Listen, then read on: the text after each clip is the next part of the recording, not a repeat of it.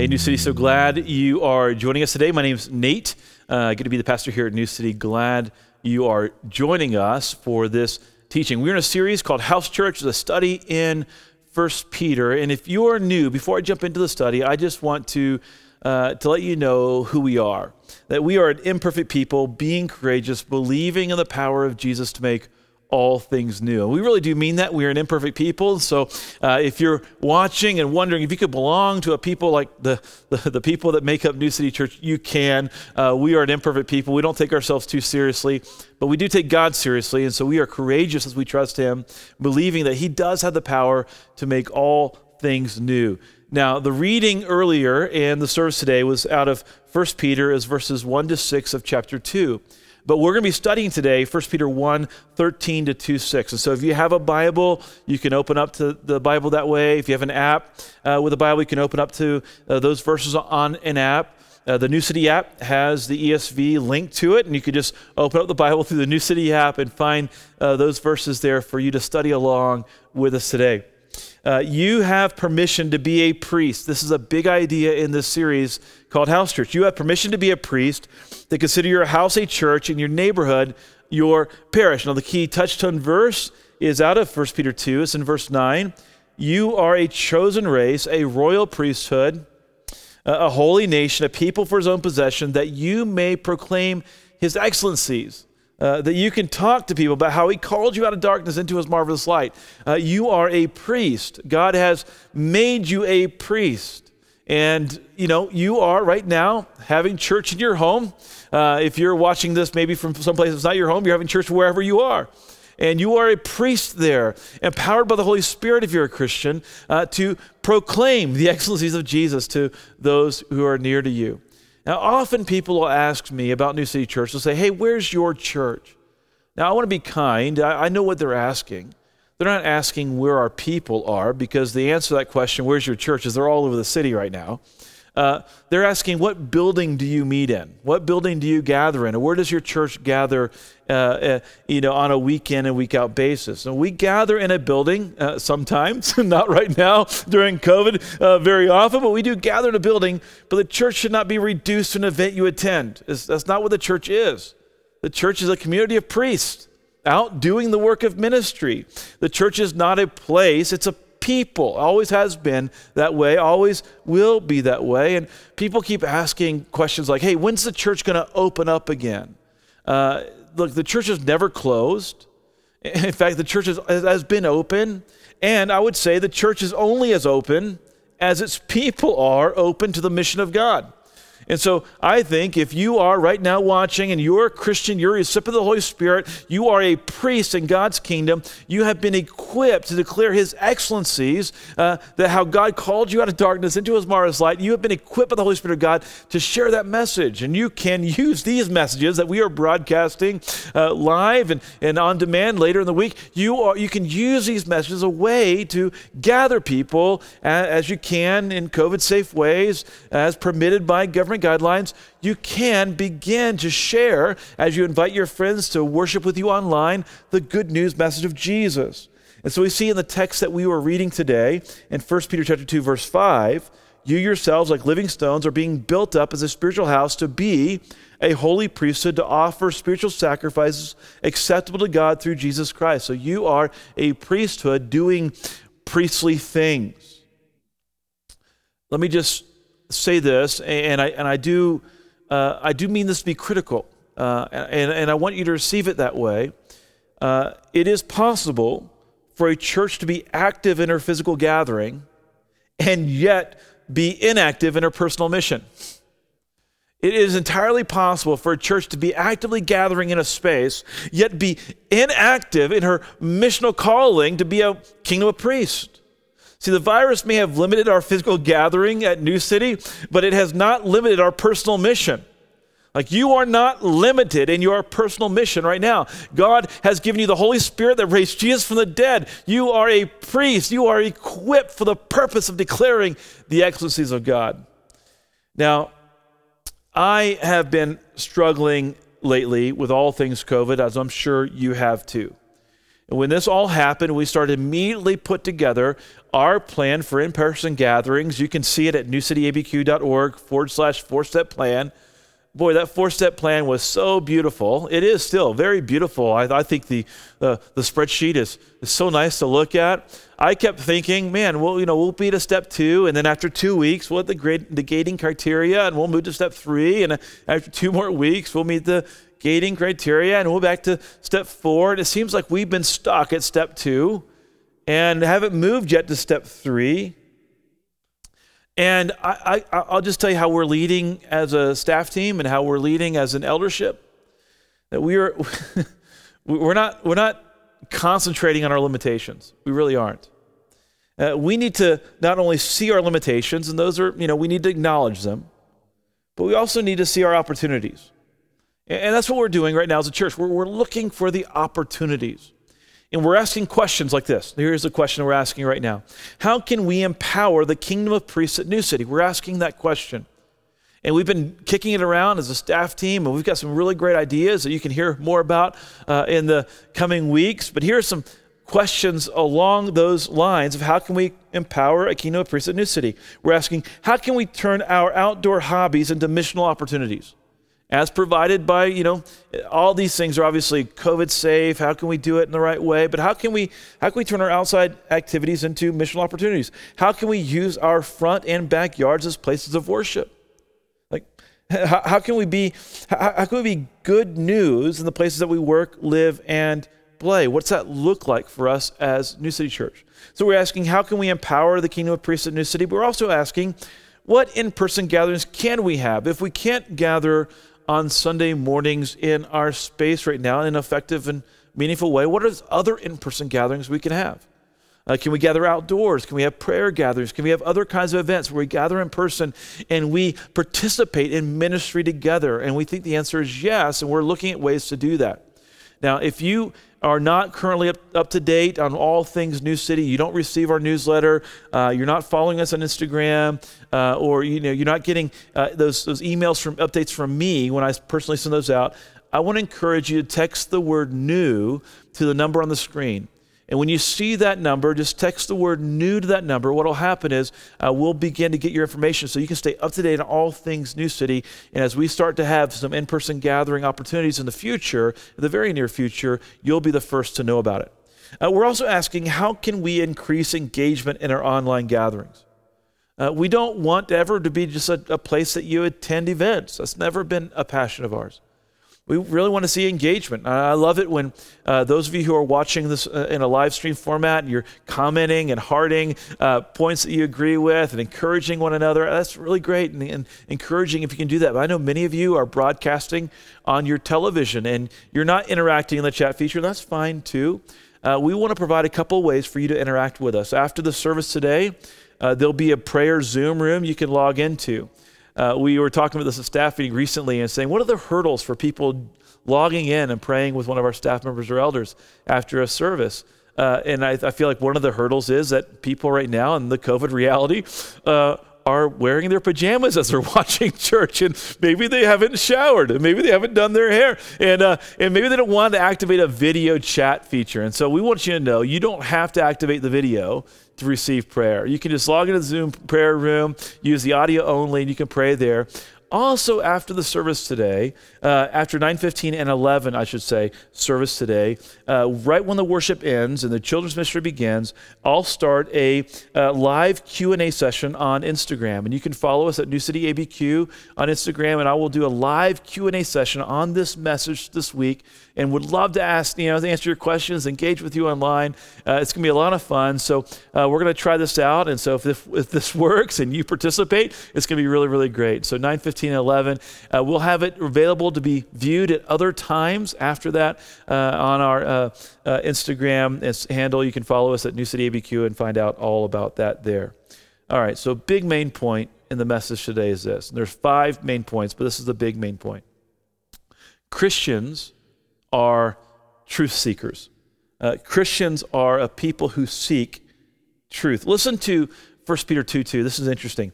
He says, like newborn infants, long for pure spiritual milk.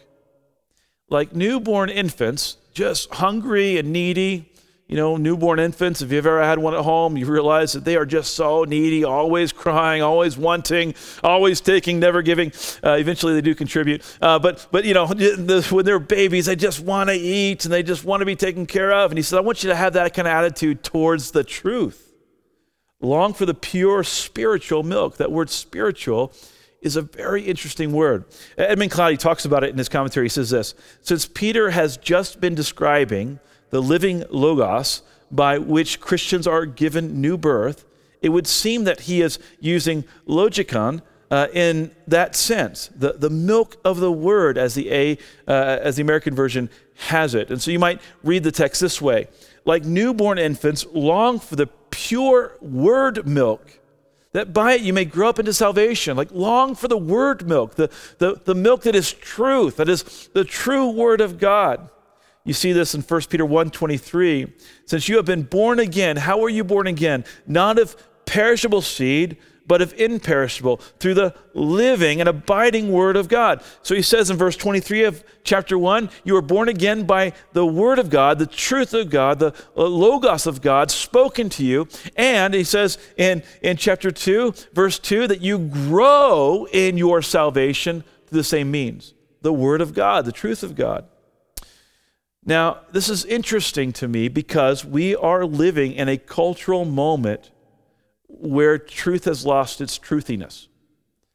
This is a weird time to be living because truth has lost its punch, its meaning, its value. He says in the text in verse 2, like newborn infants long for the pure spiritual milk. The pure spiritual milk. This is interesting. Again, from Edmund Clowney, Peter commends a milk product that is free from additives. The word of God abides without preservatives. Consumers in the ancient world were well aware that milk or wine could be watered down. Peter uses a word that was employed by merchants to describe pure, unadulterated products. This is the pure milk, the good stuff, the stuff that you buy in the back alley from the farmer, right? The good stuff without all the additives. Now here's the big idea. A Jesus follower cannot grow separate from submission to the truth of God's word, acknowledging the truthiness of truth. Like newborn infants long for the pure spiritual milk, that by it you may grow up into salvation. That truth and submission to it is essential for your growth. You see, the truth outside of you must become greater than the passions inside of you. This is the teaching of 1 Peter in the section that we're studying this week. Look at verse 1. This is the lead-in to verse 2, what we've just been talking about. He says, put away all malice, all deceit, and hypocrisy, and envy, and all slander. Like newborn infants, long for the pure spiritual milk, long for the truth, long for the truth. And in verse 13, in the beginning of the passage we're studying this week, he says, therefore, preparing your minds for action, be sober-minded, set your hope fully on the grace that will be brought to you at the revelation of Jesus Christ. Have your mind set on being sober-minded. Have your mind set on truth. As obedient children, do not become conformed to the passions or the epi-desires, the inordinate desires of your former ignorance. But what do those inordinate desires look like? Those inordinate desires produce in you malice and deceit and hypocrisy and envy and slander. He says, don't be ignorant. The ignorant mind will reveal itself. How does the ignorant mind reveal itself? Well, it displays malice, deceit, hypocrisy, envy, and slander. Where you see those qualities and those traits, you will know that ignorance is attached to them. So he says, embrace the truth. Let truth have its value. Let it be truthy, if you will. In the 1990s, there was a movement that got a lot of attention in Christian circles, and it other people were looking at it and identifying postmodernism as a trend. Postmodernism was really a movement of truth. Postmodernism moved truth from the outside, something you pursued on the outside that was bigger and greater than you, and moved that truth on into the inside. One of my favorite thinkers, Ravi Zacharias, said that postmodernism was best described as a mood, an attitude. It was better described as a passion of the heart. Where my heart led me, that's where it led me to my truth. You see, this is a real challenge.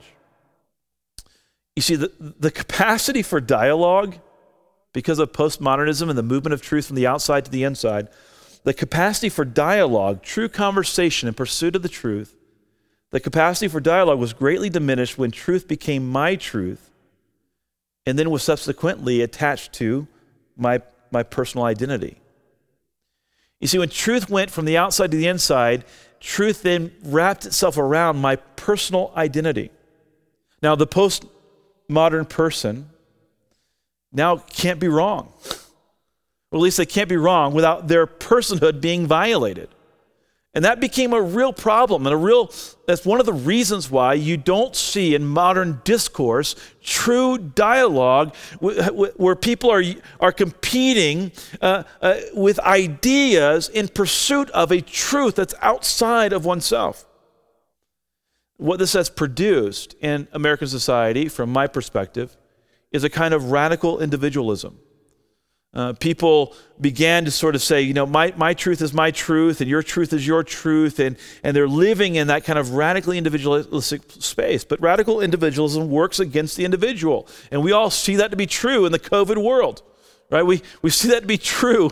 And if we want to not wear a mask, and we want to not social distance, we want to not love our neighbor, and we want to just seek our own personal rights, you can see how that works against the common good, actually works against the individual. Now, people began to sense that, and postmodernism now has given way to a kind of neo-fundamentalism, because people realize that truth can't just simply live inside of me. I've got to find people who agree with me. You see, instead of engaging in dialogue that leads to the discovery of truth, which is what happened prior to postmodernism, people have sought to associate with the people that they already agree with. And you can see how social media has enabled this to happen. Like, you can easily now find people who kind of already agree with you. And so now your truth is never challenged, because your truth is now in a company with other people who share that same truth. And I was reading, I've been talking to my wife about this a ton, and I was saying, I think there's a rise in fundamentalism. It's a secular fundamentalism. I can see it all over. You can see it in cancel culture. You can see it everywhere you look. There are people who just are so they're so stuck in their ways that they cannot be challenged by truth that's outside of them. And so she sent me this article. She said, hey, this is what you've been saying. David French wrote an article, and I wish I had written it, but he wrote it before me. He said, America is in the grips of a fundamentalist, there it is, revival. And then the subtitle is, but it's not Christian. We are in a space where fundamentalism is on the rise, both on the right and on the left, in the extremes of society. He says in his article, in other words, the fight fire with fire logic of competing fundamentalist strains of the American secular revival is precisely wrong. You've seen this. The right saying we're right, and the left saying we're right, and then you've seen the stones throwing back and forth, but no pursuit of common good, no pursuit of truth, no bending of my own sort of personal feelings towards a truth that's outside of me. And so he says, one flame doesn't eradicate or even permanently defeat the other. They both feed each other until the conflagration spirals out of control. Instead, fight this fundamentalist fire with water, he says. Fight this fundamentalist fire with water, the living water from the Holy Spirit of a loving God. I think that right now in American society, people are starting to realize that this kind of tension that we're all living in, this kind of, sort of demonizing of our opponents, is not producing an environment for human flourishing. There is a truth. There is a truth outside of you that if received, listen, there is a truth that is outside of you that if received provides the recipe for human flourishing. Listen to it in the words of Peter in 1 Peter 1, 24 and 25. For all flesh like grass, and all its glory like the flower of grass. The grass withers and the flower falls, but the word of the Lord remains forever. And this word is the good news that was preached to you. There is a word, a truth, that is everlasting. There is a word, a truth that produces human flourishing. So Christians are truth seekers. That's what we are. And the truth of Christianity is not just intellectual. It's experiential. It just drips off the page. I just kept feeling this as I was reading over and over again the section of scripture we're studying today. It just drips off the page that this truth is experiential, this truth that God has invited us to know. You see in verse 17, he says, and if you call on him as Father.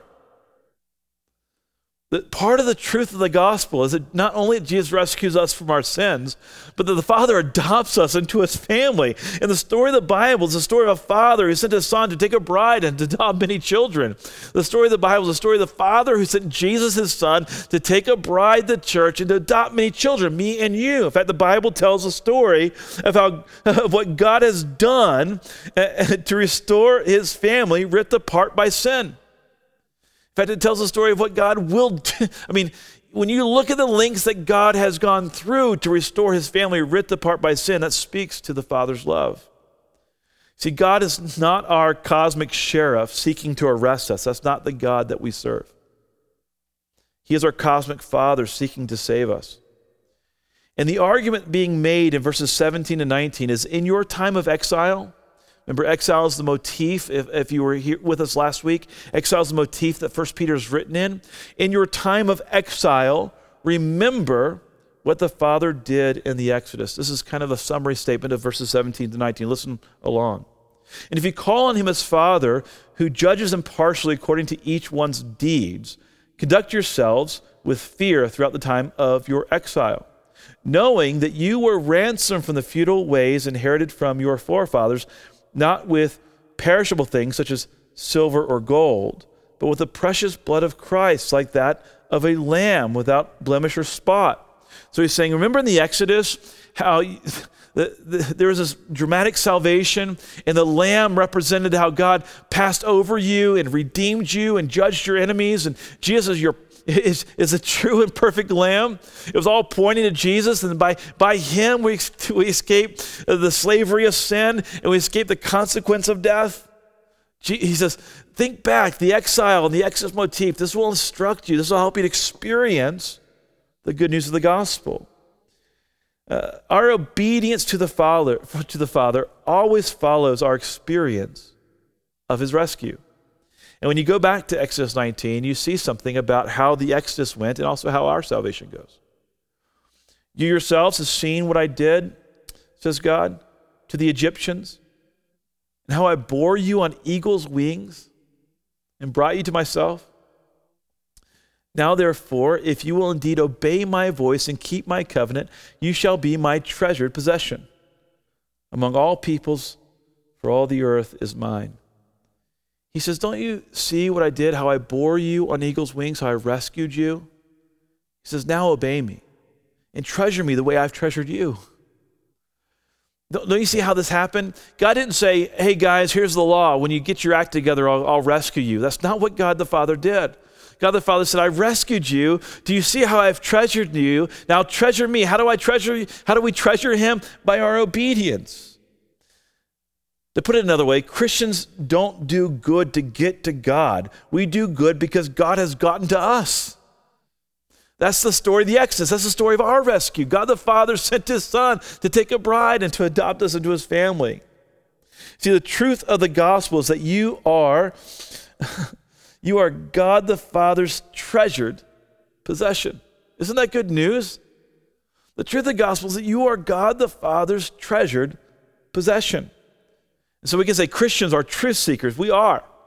But the truth of Christianity is not just intellectual, it's experiential. To take it a step further, the truth of Christianity is a deeply moving personal experience. Listen again to verse 2 of 1 Peter 2. Like newborn infants, long for the pure spiritual milk, that by it you may grow up into salvation. If indeed you have tasted that the Lord is good. He says,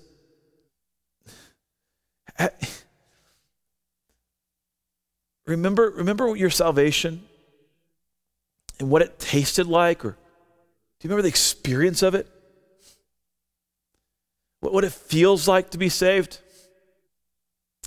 See, all throughout this text, he's been saying Jesus is precious to the Father. Jesus is precious to his Father. Look at verse 4. As you come to him, a living stone, rejected by men, but in the sight of God, chosen and precious. Jesus is chosen and precious to the Father. Listen to verse 18 and 19. Knowing that you were ransomed from the futile ways inherited from your forefathers, not with perishable things such as silver or gold. That's not how God rescued you. That's not how he ransomed you. How did he ransom you? But with the precious blood of Christ, like that of a lamb without blemish or spot. Jesus is precious to his Father. Now let's see if we can taste together salvation. God the Father gave what was most precious to him for you, which begs the question, why? God the Father gave what was most precious to him for you. Why? Let's just get real for a second, okay? When you look at yourself, do you see the value that God sees? To pay a ransom was to attribute value to purchasing a slave and bringing that slave out of slavery. And when God gave his son for you, God was speaking a word of value over you. And he was saying, you are so valuable to me that I would give my son for you. So if you were the Father, would you have given Jesus for you? Look, COVID is not bringing the best out of any of us. And I know that you know that because of the pressure we are under economically, the political pressures, certainly the pressures because of the racial conflicts that we have in the world. And when you put sinners in a home and you lock them up together, there's gonna be some stuff that you regret. And sometimes I think we are tempted to attach our identity to our failures. And sometimes we have a hard time seeing in us what God sees in us. I don't have to tell you that you're messed up and you're a sinner and that you're in need of grace. Only narcissists have to be told that they're sinners.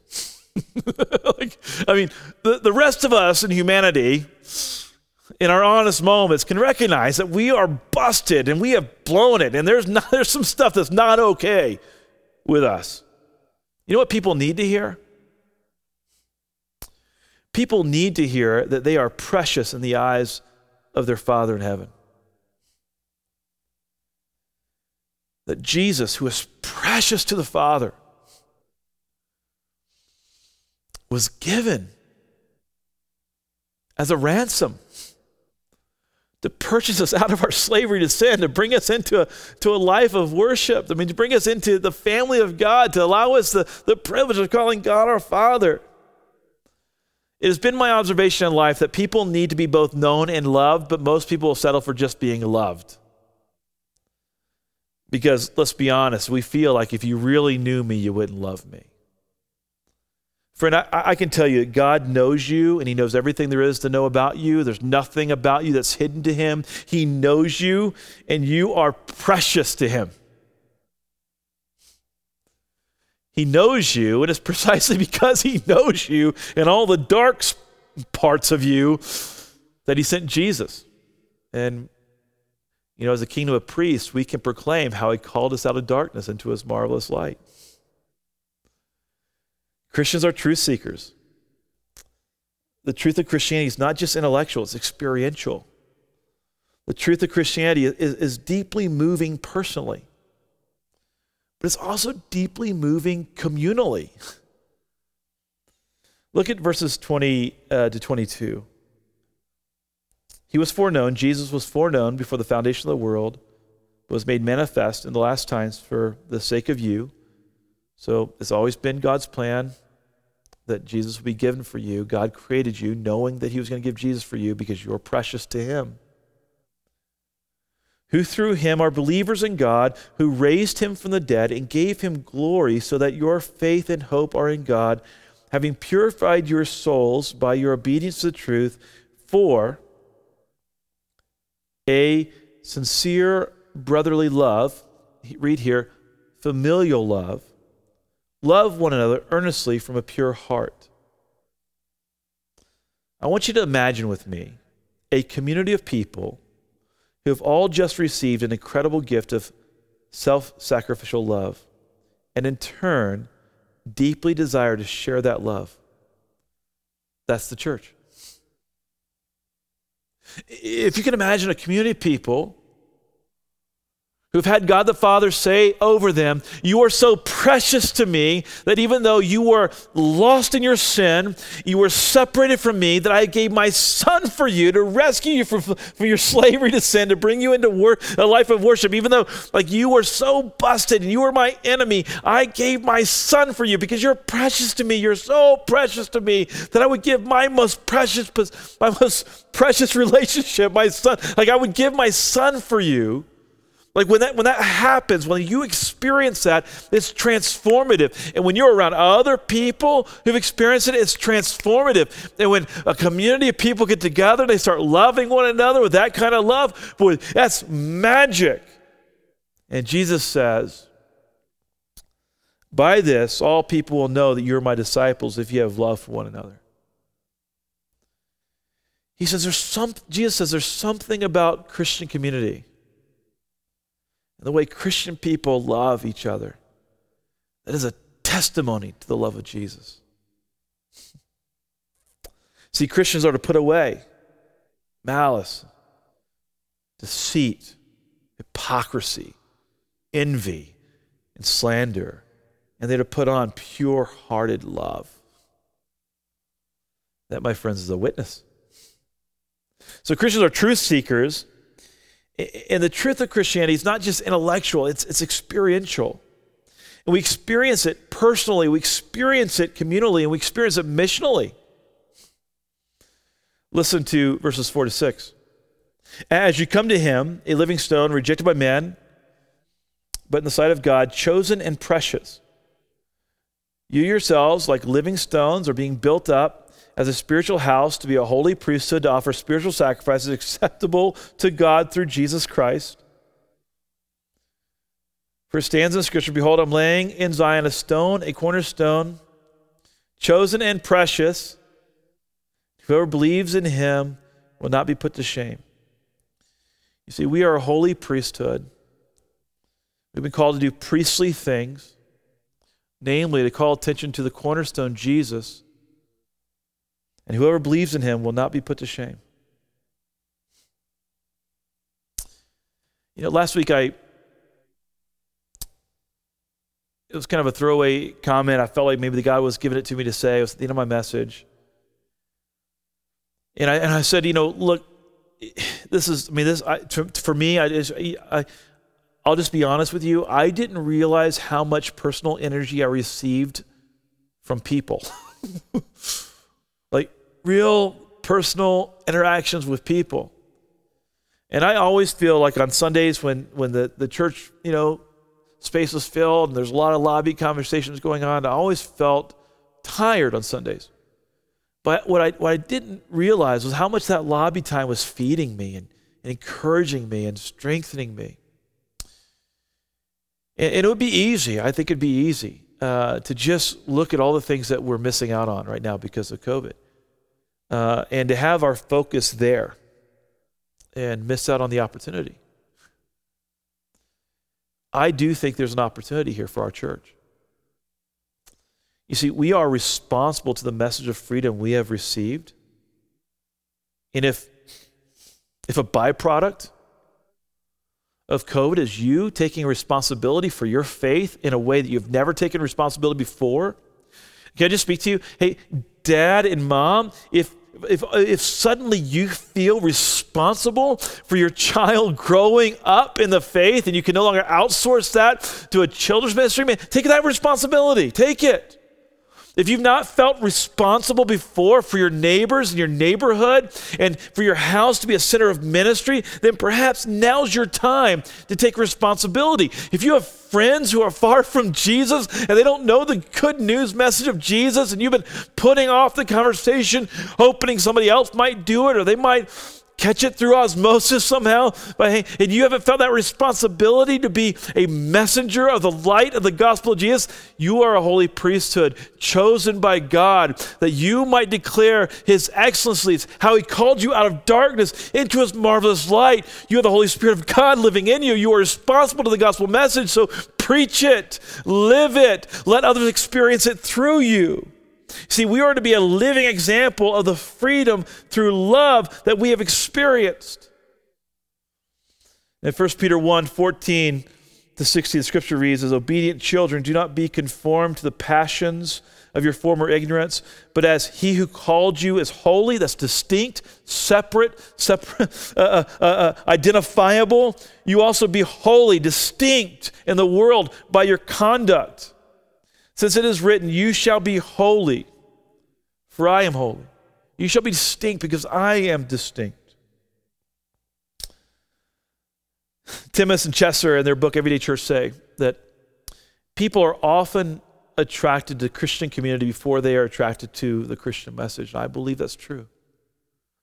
When Christians are living Christianly. We're in a season where we're calling New City to be good news. We're asking you to be good news. What we mean by that is to be good news for people in the city with our lives.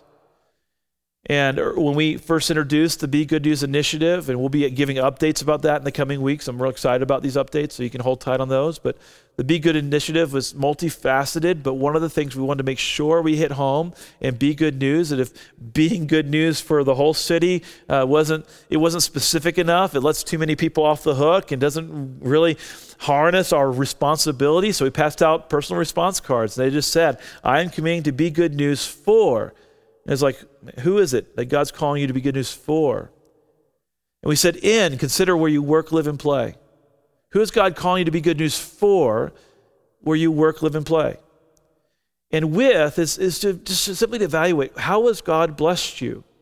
I said last week, what God has rescued you from, he often calls you to.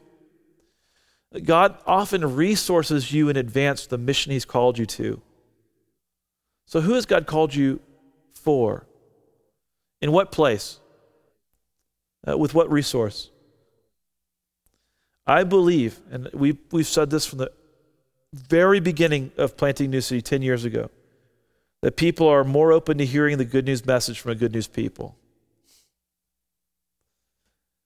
Where's New City Church? When somebody asks you that question, where is New City Church? You can say New City Church is all over the city.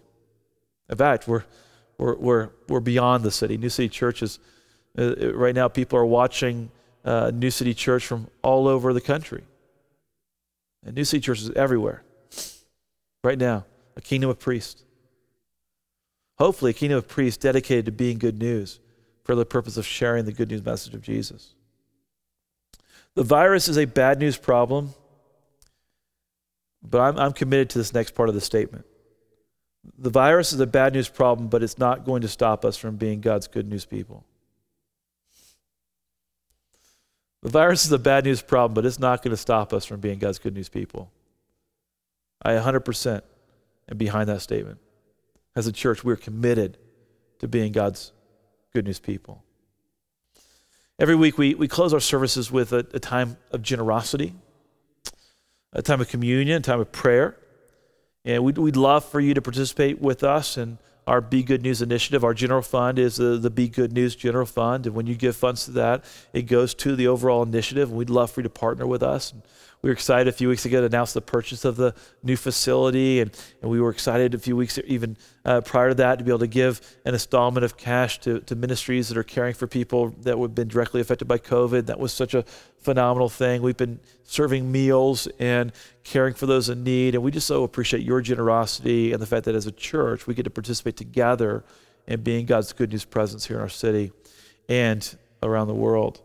When we celebrate communion, I want to encourage you just to develop a practice at home. Get a bottle of wine and some bread or some grape juice and some crackers and really spend some time with your roommates or with your family.